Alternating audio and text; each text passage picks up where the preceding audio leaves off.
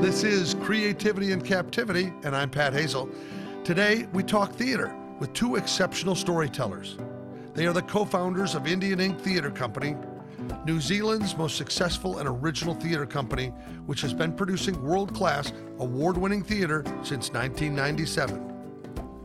They are critically acclaimed for their epic stories, amazing acting, music, humor, and puppetry, all focused on tales of humanity, heart, and serious laughter.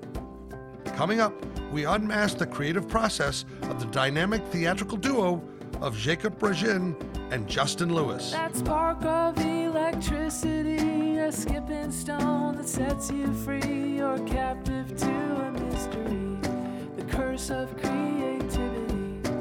La la la la la, la la la la la. Hey! I know you're used to spotlights and fanfare, so ta-da. Bless you, Pat. That was lovely. Well, thank you. First of all, let's give people context. I'm talking to you in two parts of the world, so tell me where you each are located. I'm in Scottsdale, Arizona on tour. I just got here a couple of days ago and we're actually opening tonight. So the crew are up there putting the stage and the lights in, and I'll have to go off at some stage and do a dress rehearsal. That's the voice of Jacob. I'm establishing the characters of this play. Intern Justin. I'm in Auckland, New Zealand. We're at the early hours of the morning where I think it's some other time for you guys. And I'm just holding the fort back here while Jake's off in the real world. You're actually in the future, aren't you, Just? You're tomorrow. Yeah, that's right. I think we're going to need some tips on horse race winnings. He's just out in front of us enough. We could maybe clean up. Honestly, travel is just the weirdest thing when you come to America because we arrived 2 hours before we left. Oh, that's very interesting. So wait, are you late for doing the show each night or are you early? Possibly. I don't know. I don't know. My stage manager gets me there. I just cough and go and walk on. So you don't respond to the clock. You respond to 10 minutes to places. Yeah, that's right. That's right. I'm definitely that kind of actor. Useless. Wait, did you just say useless? Yeah. In terms of the logistics side of stuff, I just get shuffled around an airport. I'm pathetic. We once had the musician and I got separated from the tour manager. We entered a lift in an airport and got completely lost. We went on the wrong floor. It was like the head was cut off. And these chickens were wandering around unguided. You're describing the artist brain. So now let me ask Justin a question. This is why you have a good partnership, right? Are you organized? Well, I'm organised on a meta level, not so much on a micro level. Ask me to find a piece of paper or a file, forget it. But if you want me to give you a plan, I'll give you plans for Africa. I'm the big picture guy. All right, well, that's good. All partnerships do require some different skill sets. Let me explain to the audience, because I'm not sure they're familiar with Indian Ink Theatre Company, but you have been creating extraordinary stories in New Zealand. And in many cases, Jacob, you are at the center of those as the actor playing multiple characters, and you use every element of theater. You use costume and puppetry and mask and sound design, lighting, character development. All of this is thought of as you're going. And I saw on your website a mission statement that talks about you both focusing on serious laughter. So I'd like you to enlighten me a little bit about that mission statement and what you're trying to create. Serious laughter is a way of thinking about using laughter to open the audience's mouths and then to kind of slip a serious message in.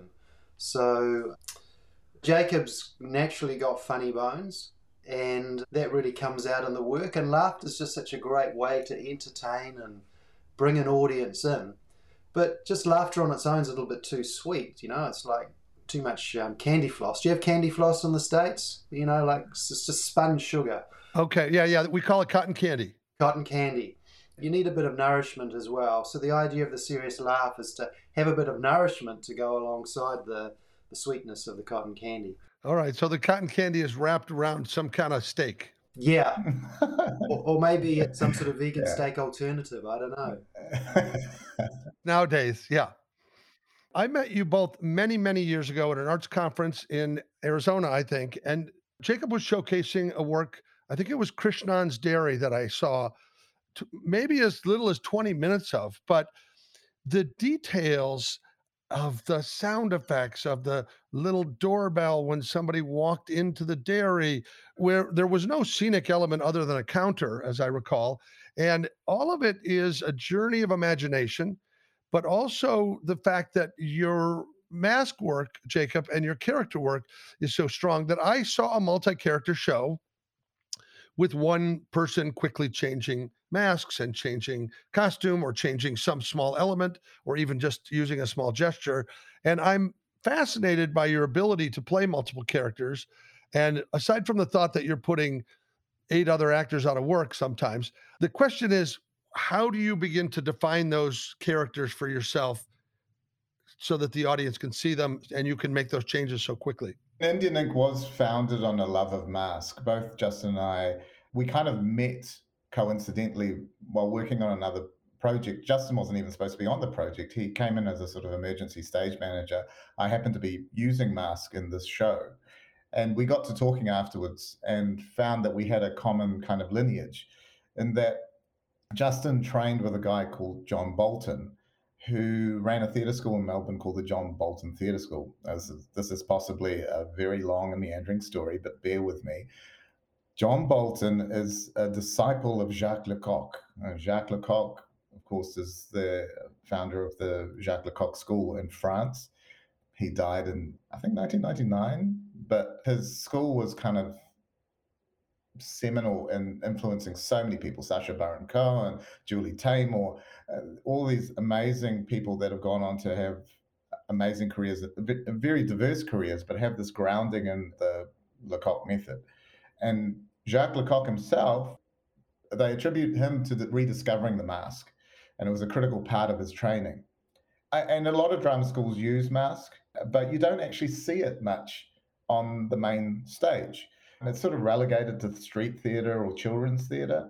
But when I put a mask on, when I did my little 2-week workshop with John Bolton, that was my personal epiphany about what I wanted to do for the rest of my life. It sort of became my calling to put mask on stage in a kind of grown-up form, where the power of the mask was that it engaged in the audience imagination. It really brought about that kind of sophisticated childlike imagination. We think of children as children, as people that don't know much, but their imaginations are so much more sophisticated than ours.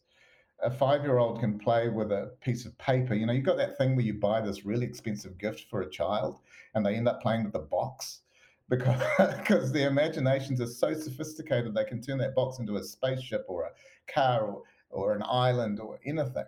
And as we grow older, that imagination sort of reduces. We have to draw wheels on the box to make it look like a car. Then eventually we have to have an actual car. And so mask for me was that awakening of the imagination. I saw it when anybody put a mask on, that they themselves were transformed, but also the audience saw that person completely disappear.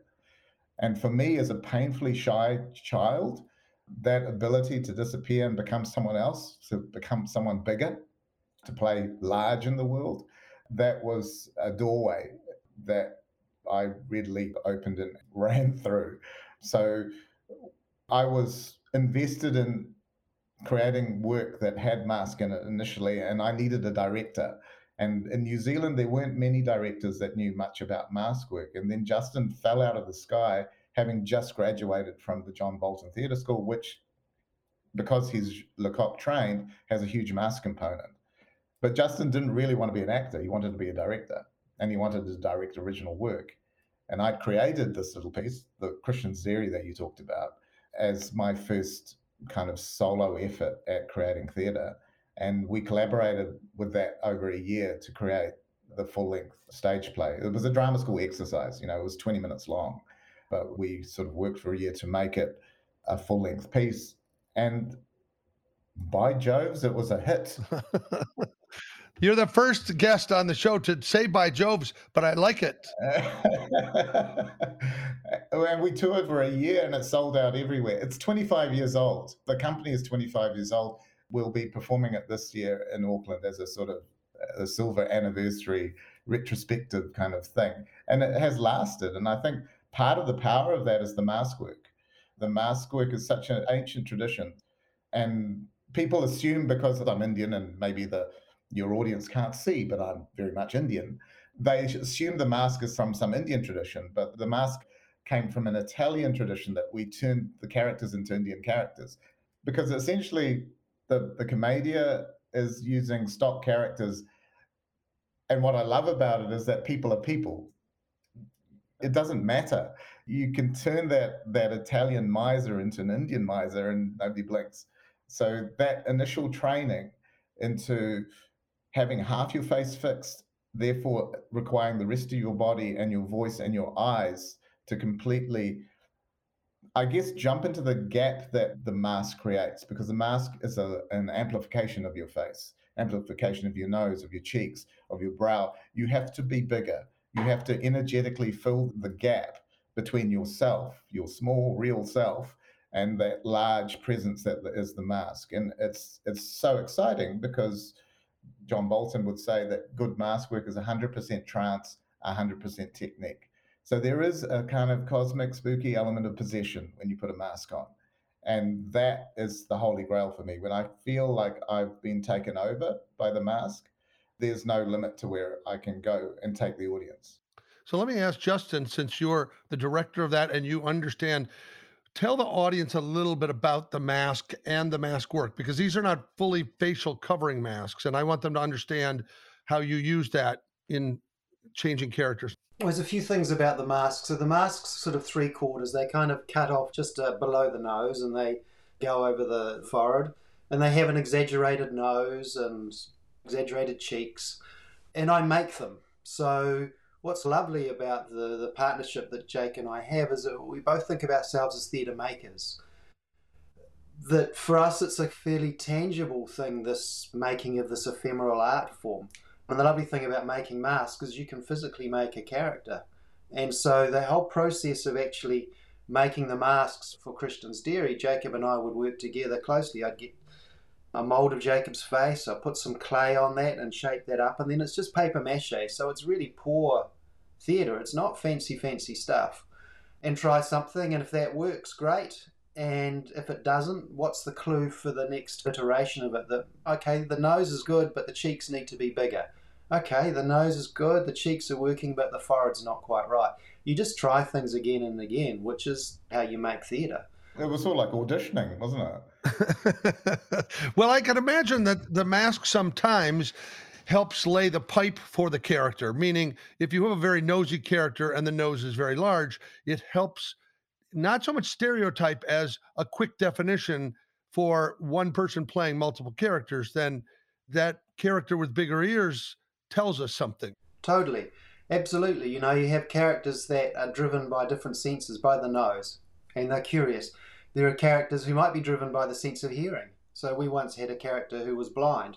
Rather than asking them to play blind, we asked them to play the sense of hearing and the sense of smell. Because blind people don't play I can't see, they play I have to listen really carefully and I have to use my other senses. So the thing about the mask is it helps to take you away from a world of psychology and into a far more tangible world, which is what we live in as humans. We're constantly in touch with our senses and using our senses, and we're constantly reading how other people are using their bodies. So there's no psychology in mask work. The mask is hungry. The mask wants sex. The mask wants food. The mask wants money. They're really basic human desires. And the mask sets about going to get those things. And that becomes the drama. Will I have sex? Will I eat today? Will I be able to pay my rent? That's the world of the commedia, the little concerns of the little person. So the mask, it becomes the heart of the whole drama.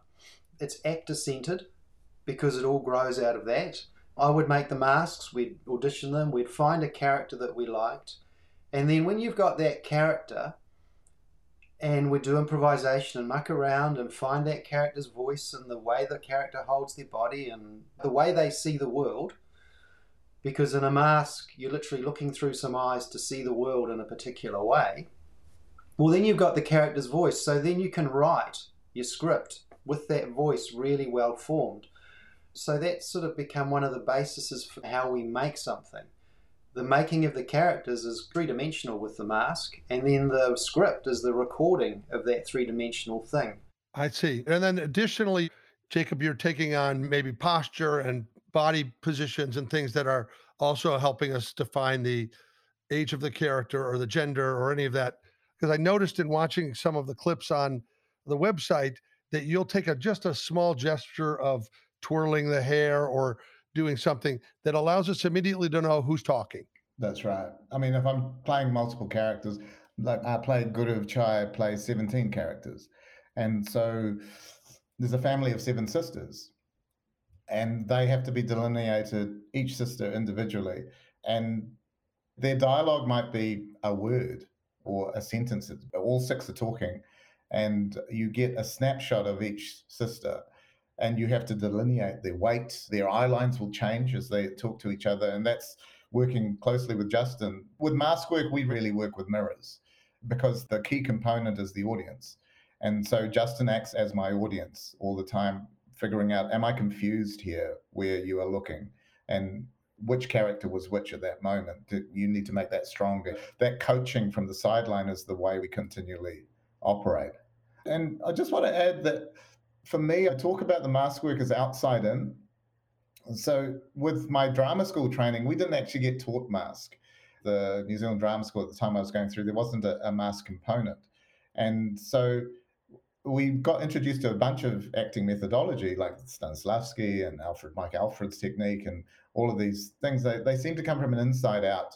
You find a truthful emotion and you bring it outwards, which I found kind of exhausting because relying on that real life childhood trauma and bringing it out every night is ultimately dilutes it, and then you start straining to make that happen.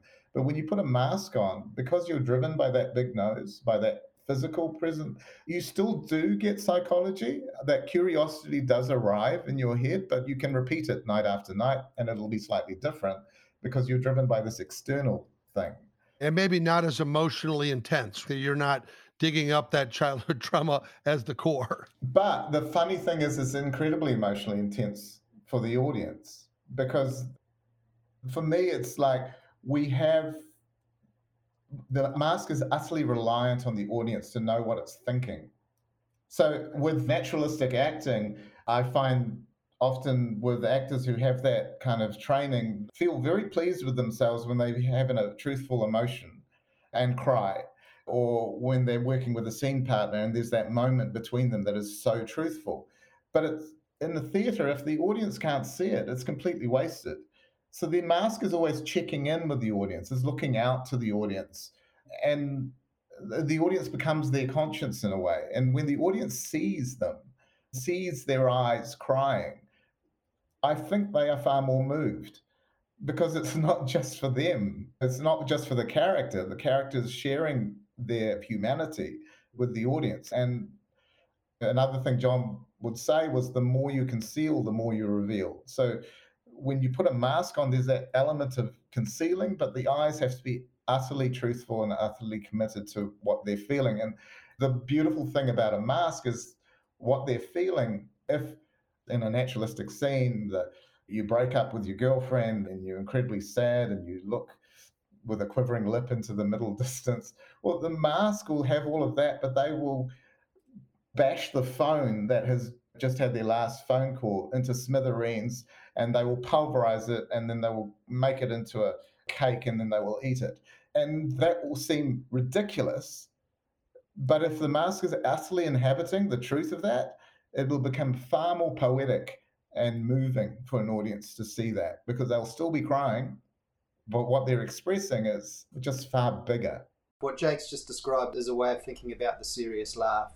That eating the telephone that your girlfriend's just broken up on you is the serious laugh. It's ridiculous, it's absurd, but we utterly connect with it as humans. We really feel it. Just in relation to what Jake was talking about, the mask actually reveals, it doesn't conceal. A lot of actors try and communicate stuff by twitching their eyes and their faces and things like that. They do a lot of facial gymnastics. And nothing's happening below the neck. Nothing's happening in the breath. Nothing's happening in the body. One of the things about mask training is it teaches you the power of observation. Take a walk down the street any day and you'll see the most extreme physical things going on in the way people walk, people leaning back, people leaning forward, people with strange ways of walking, people in extreme situations in bus stops having arguments.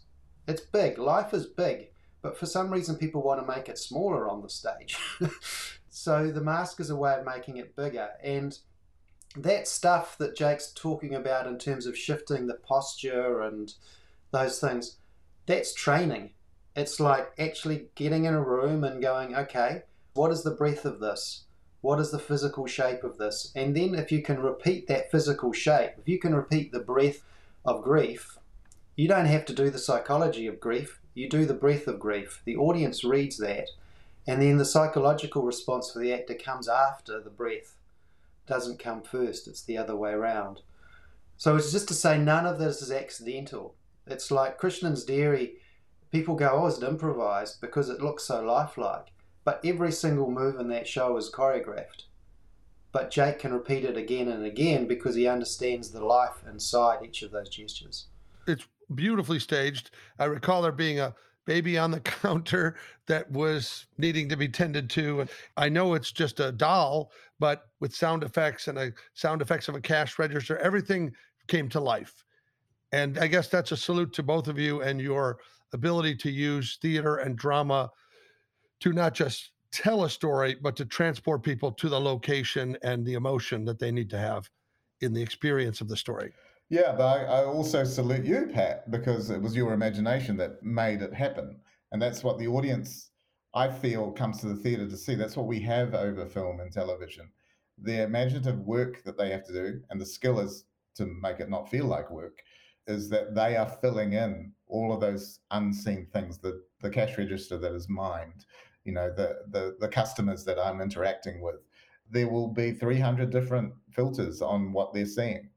And that's their active imagination at work. That's the nourishment that comes from going to the theatre. Well, on behalf of the whole audience, I accept this award of having helped. That's very generous of you, Jacob, but I really didn't do anything. But I enjoyed it. And I have been thinking about it for years, so it resonates. That's my point. Now, just briefly to return to the mask talk, only because the world has been behind masks for 2 years in a different way. They've had the lower part of their face, their expression, their smile covered. And so they know a little bit more how important the eyes are required to communicate.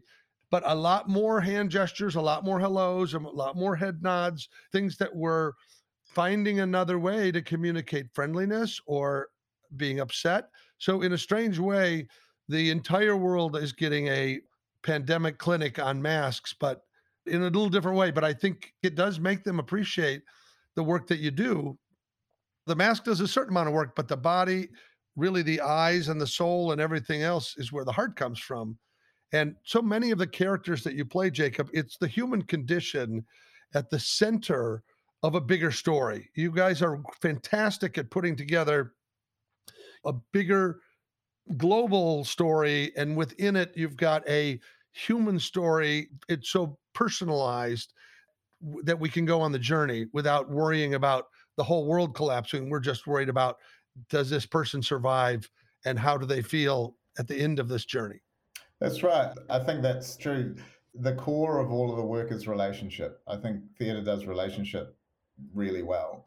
And so we're always looking for our heroes to be the common person, the little person, and they're put in a situation where they have to wrestle with their own flaws to overcome something and transform over the course of the evening. And I think the audiences always recognize that journey in themselves. That's always the trick, to find the ache of the story, the thing that they're going to really care about and empathize with. And that's where the mask is great, because initially you laugh at the character because there is a cartooniness about it. And there's a stereotype there. That's a given with the mask.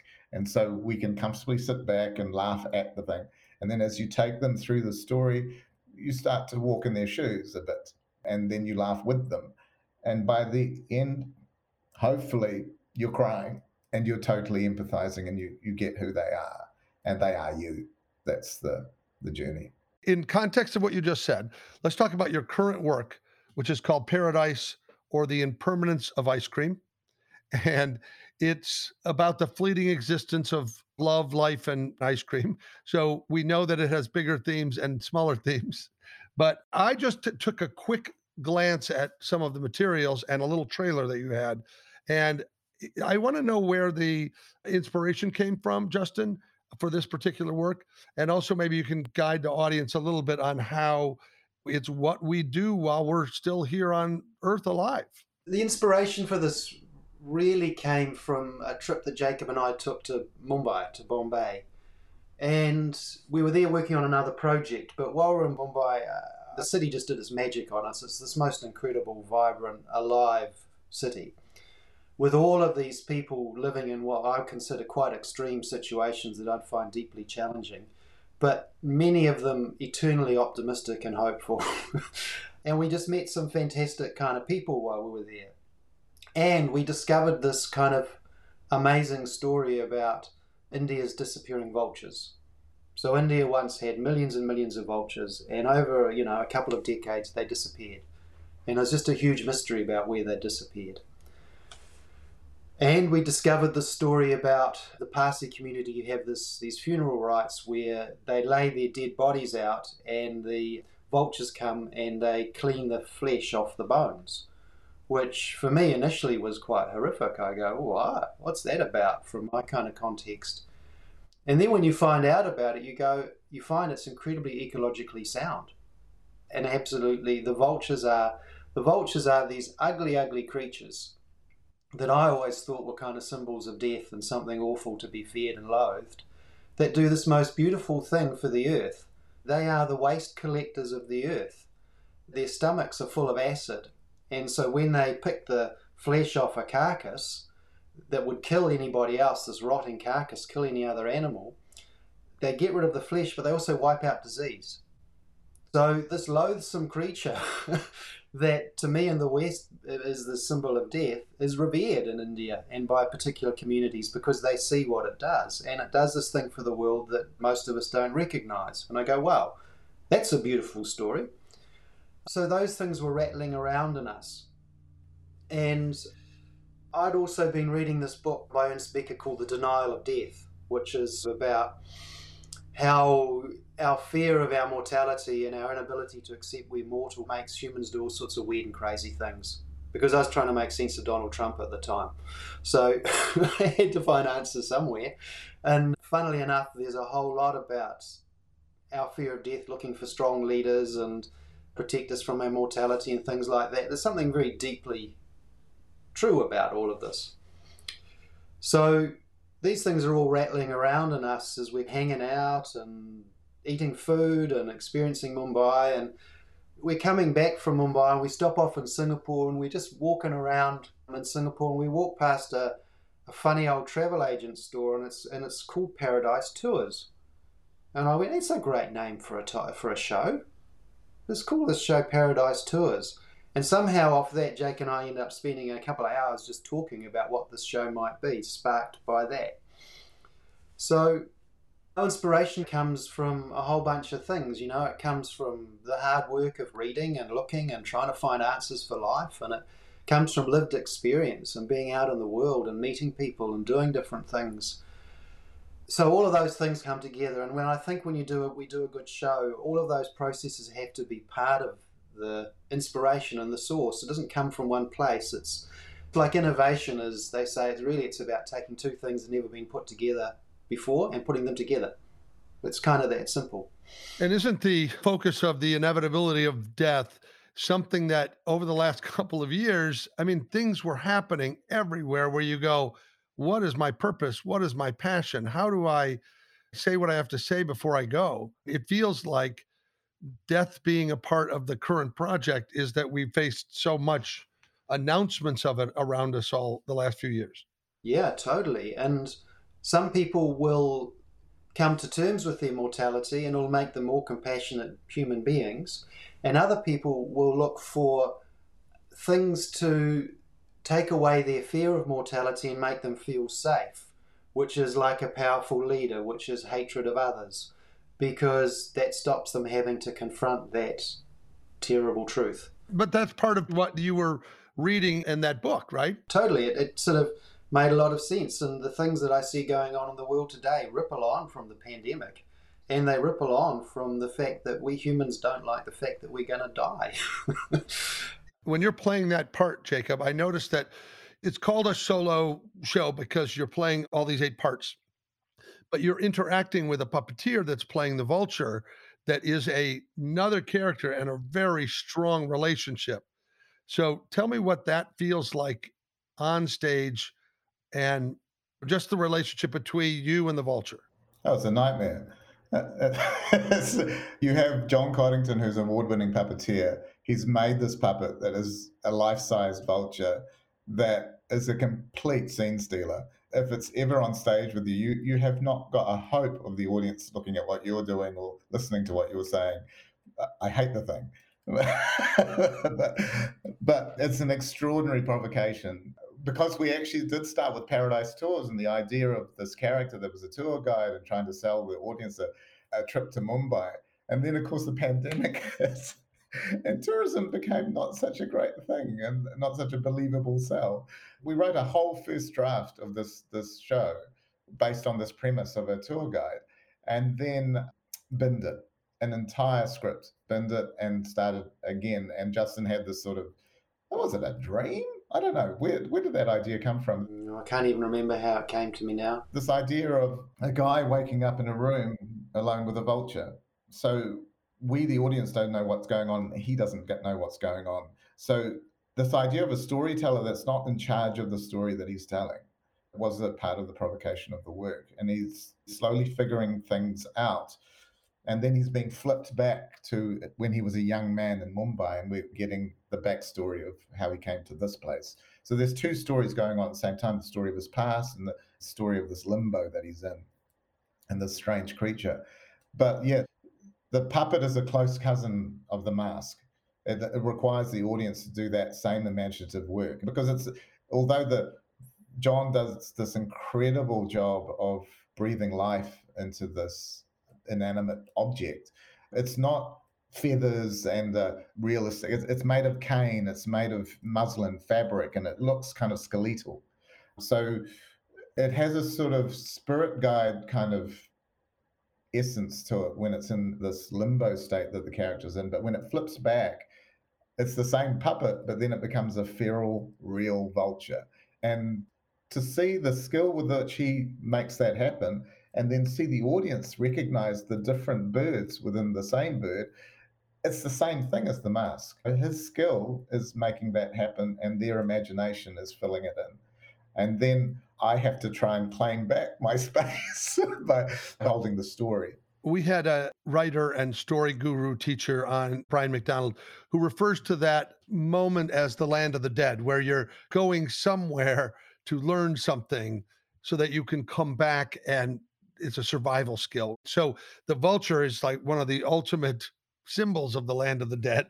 It seems that reminds us that we're facing something, whether it's actual death or prison or some other trauma, that's the place you have to go to learn the lesson. Yeah, and I would say it's a symbol of transformation and transmutation, which is what death really is. Things have to die in order for things to be reborn.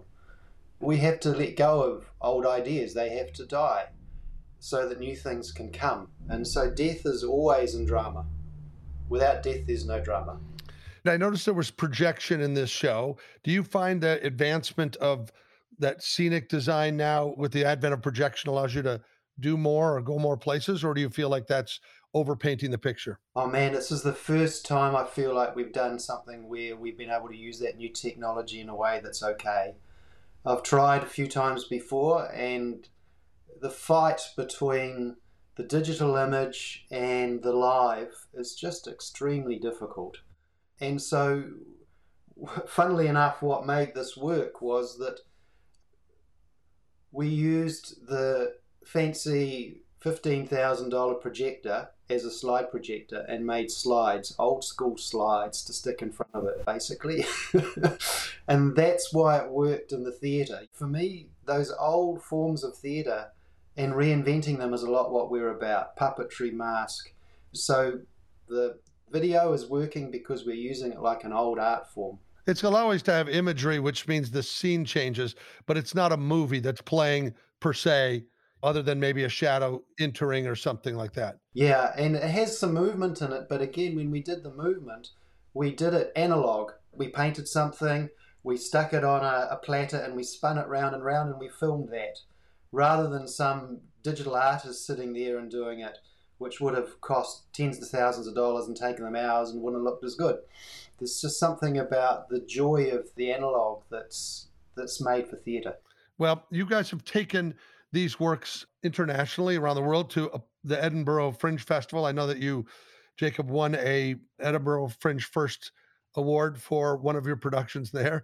I guess for the listener, if one of you can tell us a little bit about what that energy and environment and experience of Edinburgh Fringe Festival is, because I know that it's an extraordinary gathering, but I think most people haven't made that journey. Oh, when did we go there first, Justin? It was 1999, I think. And so 1,300 shows opened on opening night in Edinburgh. On that opening night, the listings for the shows was sort of like a small telephone directory. And it's an extraordinarily neurotic place for an actor to be competing amongst all of that noise. Because you got to understand, it's not just the Fringe Festival that's happening. There's also the Arts Festival at the same time. There's a book festival. There was a jazz festival and a film festival, all going at the same time for 1 month. It's madness. All the Edinburghans leave and rent out their houses for a huge rent. And we stayed there for the month. But of course, Christian's Dairy was the play that we took there. And the big deal is to get a reviewer. Because, of course, if you're a Joe Public going to see a show, how are you going to choose amongst all of that noise? You have to look at the review. So the review becomes incredibly important. And I think they bring in 40 reviewers to try and cover it all, but they're not going to get to all of them. So you're going to sink if you don't get a review. And we happened to get a review on our opening Friday. So the paper, the Scotsman, that the reviews come out, and they have a review supplement within the paper. So because they have so many shows that they try to cover. The paper comes out at 2 a.m. We got a 5-star review, and on the front page of the review supplement with a color photo of our play, Christian's Dairy. It was a 5-star review. It was the lead story on the play. That paper came out at 2 a.m. By midday, the whole season was sold out. 4-week season was sold out. That was the power of that review. So we were floating around on air, basically. We conquered Edinburgh. And looking back, we didn't know how good we had it because that was our first experience of it. And it was a joy. And I saw 32 shows in that month that I was there because I was working nights, so I could. The shows go from midday right up to midnight. So it was a great experience for me. Yeah, and I think we learned something about audiences there as well, because that first show where we got the great review, we came down from that show going, they hated it. Like, we'd been doing this show in New Zealand and we were used to a certain response from audiences. You know, this is the place where they laugh, and this is the place where they go ooh and they go ah. This was Scotland, man. There was none of that because they're Scottish and they don't say shit. They play their cards really close to their chests. So there's nothing coming back until the end when they just exploded into all this applause. And we went, oh, okay, maybe it's all right. So we just found something about, you know, audiences will respond with their national characteristic. And you can't judge the audience. You can't demand something of the audience. You just got to do your thing. I know that when I was doing stand-up comedy and I would have an international audience, I'd noticed that the Japanese people would not necessarily applaud or anything, but they didn't want to interrupt. But I didn't know that. I was just like, this is the death of 1,000 deaths. And then at the end, they clap, they stand, and afterwards they say it was great. It's like, why didn't you let me know as we were? Oh, well, we didn't want to disturb you.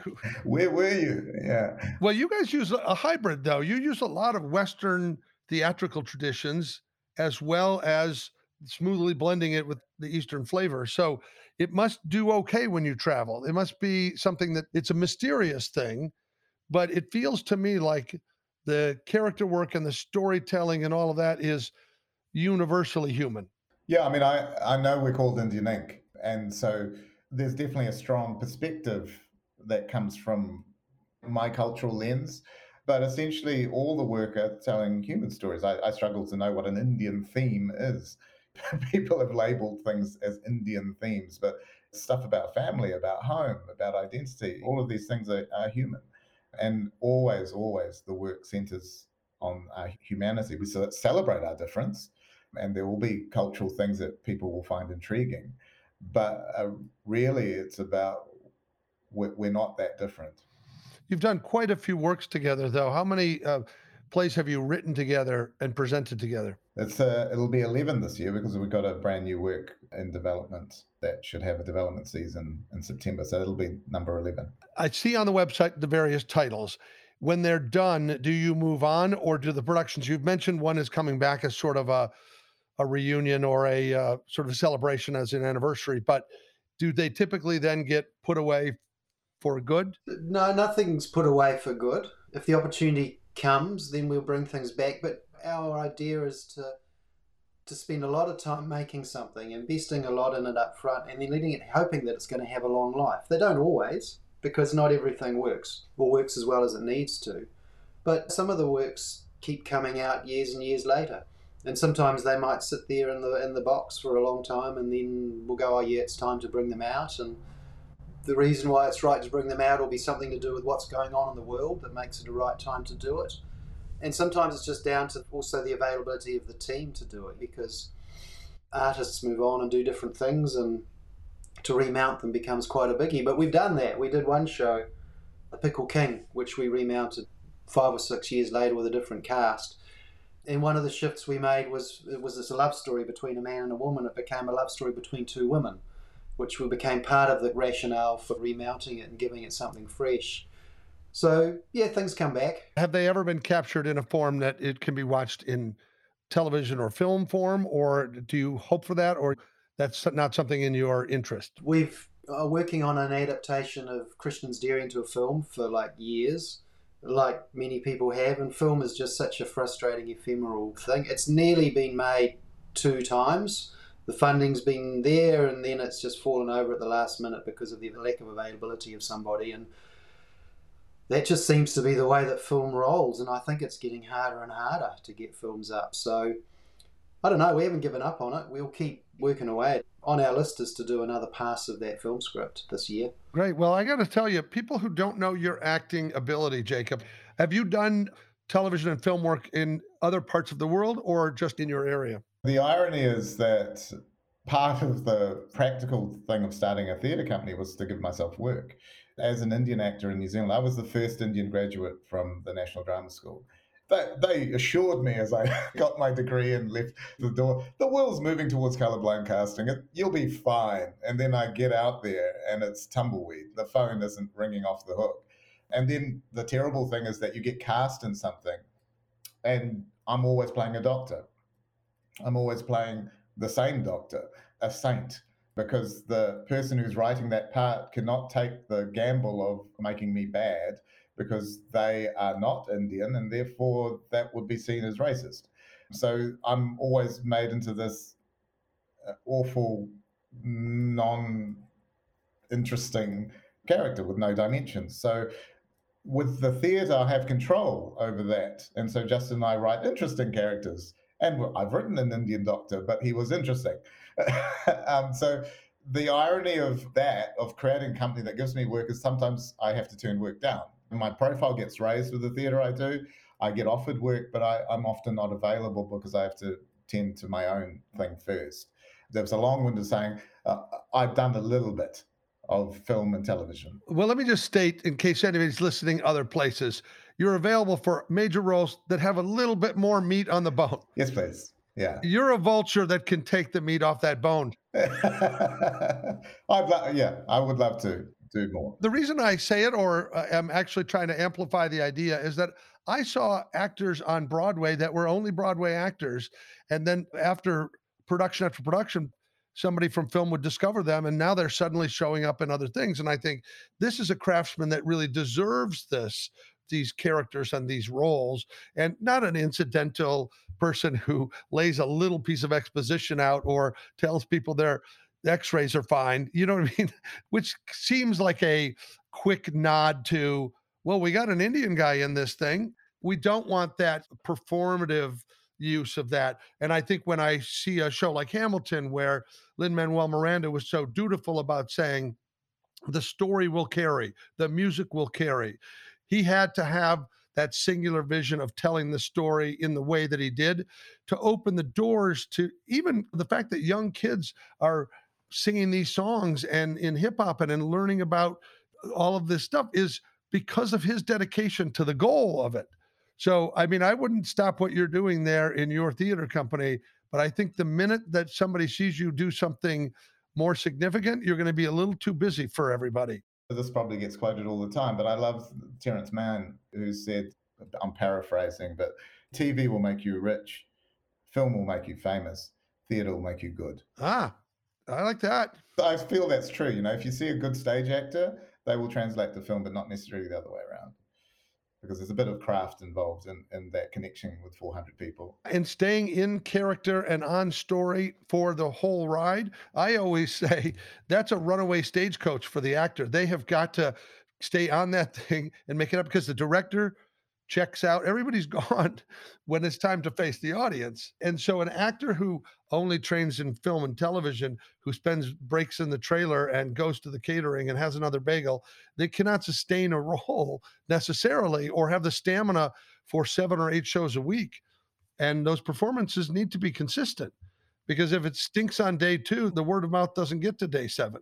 Yeah, but I mean, kudos to my film buddies because I've been on a film set and it can bore the crap out of me in terms of how long do we have to spend filming somebody drinking a glass of water to actually hold your performance over split scenes where you're angry first, but you don't get the build to be on. That's a skill set as well, which I admire. Well, is there anything that either of you can offer to our listener as inspiration or insight to theater as a lifestyle? The thing I was thinking about, Pat, coming into this was thinking how much the kind of creativity that we do is driven by collaboration and what a joy that is. And that's one of the things that theatre does really well. And actually, as a life skill and for things that people use in their lives, you got to collaborate. If I imagine myself being creative on my own, the solo artist sitting in some isolated room, I think it would be impossible for me. The joy of what I do is the collaboration I have with Jake. Phone a friend. I've had this great idea. I can share it with them. I'm stuck. I can reach out. And sometimes the things that come back, we often talk about this as well. It's like there can be a tendency to try and censor yourself and only put a good idea out. But the amazing thing that happens when you just start a conversation like we're having now and somebody says something absurd or not that good, but it sparks something else off in you that goes somewhere else. And so the beauty of collaboration, the joy of mistakes and the randomness and not needing to be good all the time is just sort of essential to the whole process of being able to make things. People get too hung up about being good at it. Just kind of got to go on the journey and try and find stuff. And if you can go with some other people, it's way more fun. Jacob, I know that one-man show cast parties can be pretty dull, but do you have something to add? I often get asked, what do you want the audience to take away from this show? And I was thinking about that lately in terms of this current climate that we're in. And I sadly made a career on mass gathering. And we live in a world now where that is a place of fear. So in this little international tour, the houses have been pretty small. You can still sense the fear of people gathering together in a room. And so what I want for people to take away is that it was worth it, that they come to a show and they made that effort and it was kind of life-threatening and they go away and it was actually worth it. And I've experienced that in the theater. It is the most precious thing. And now when I go out on stage every time, I feel the preciousness of it. And you want to make it worth it because what people don't understand that has been missing is the community experience of feeling other people laughing and crying and feeling and applauding without prompting. Something very strange about that moment of community where you have an aha, oh, we're all so much more alike than I realized. That's right. That was an epiphany to me as well, that you're not an audience as soon as you sit down. You're actually an audience only at the end. You come in as strangers and then you create the community that makes you an audience over the course of the story. So you leave different. You leave connected in some way of having experienced this thing together. And of course, the theater is never the same, and each night is different. What's interesting about the audience, and people are mistaken by watching, let's say, a movie, is that it takes theater elements and it makes this experience, but the actors aren't live on there. So there's not a communication between the audience and the actor. And also, if you start to watch it on your phone or you start to binge watch it, you're getting further and further from people. And while you're taking the story in, you're not really taking that human condition part where when I hear someone else in the theater cry, it's transferable. That emotion is something like, oh my gosh, I didn't realize how deep this is or what this means. And I do think we get further from it because things like film and television, where the money is, there was a time when theater was the king. It was out front, let's say Shakespearean time, whatever. But then when they began to dissect the script, when they start to look at it as literature and teach it as the printed page, they took the actors out of the picture for a period. So theater's always underneath the heartbeat of it. But I think that the audience starts to think, oh, I'm satisfied by this experience of a movie until they go back to the theater. That's the moment when it's done well that they realize there's nothing like it. When they go to a concert and the music makes everybody feel something or sing something, we go, oh, which is ritual in a way. That's a dance around the campfire in some ways. So it is primal, I think. And I don't know who said it, but the stage space has two rules. Anything can happen and something must happen. That's how we know that was an event as opposed to something else. So, boy, something has happened today. Again, I've been very much looking forward to talking to the two of you. I salute your masterful storytelling, impeccable comic timing, the performances that you put on, and the tales of epic proportion. I hope that we can get you into the States more frequently and get more people to see the work.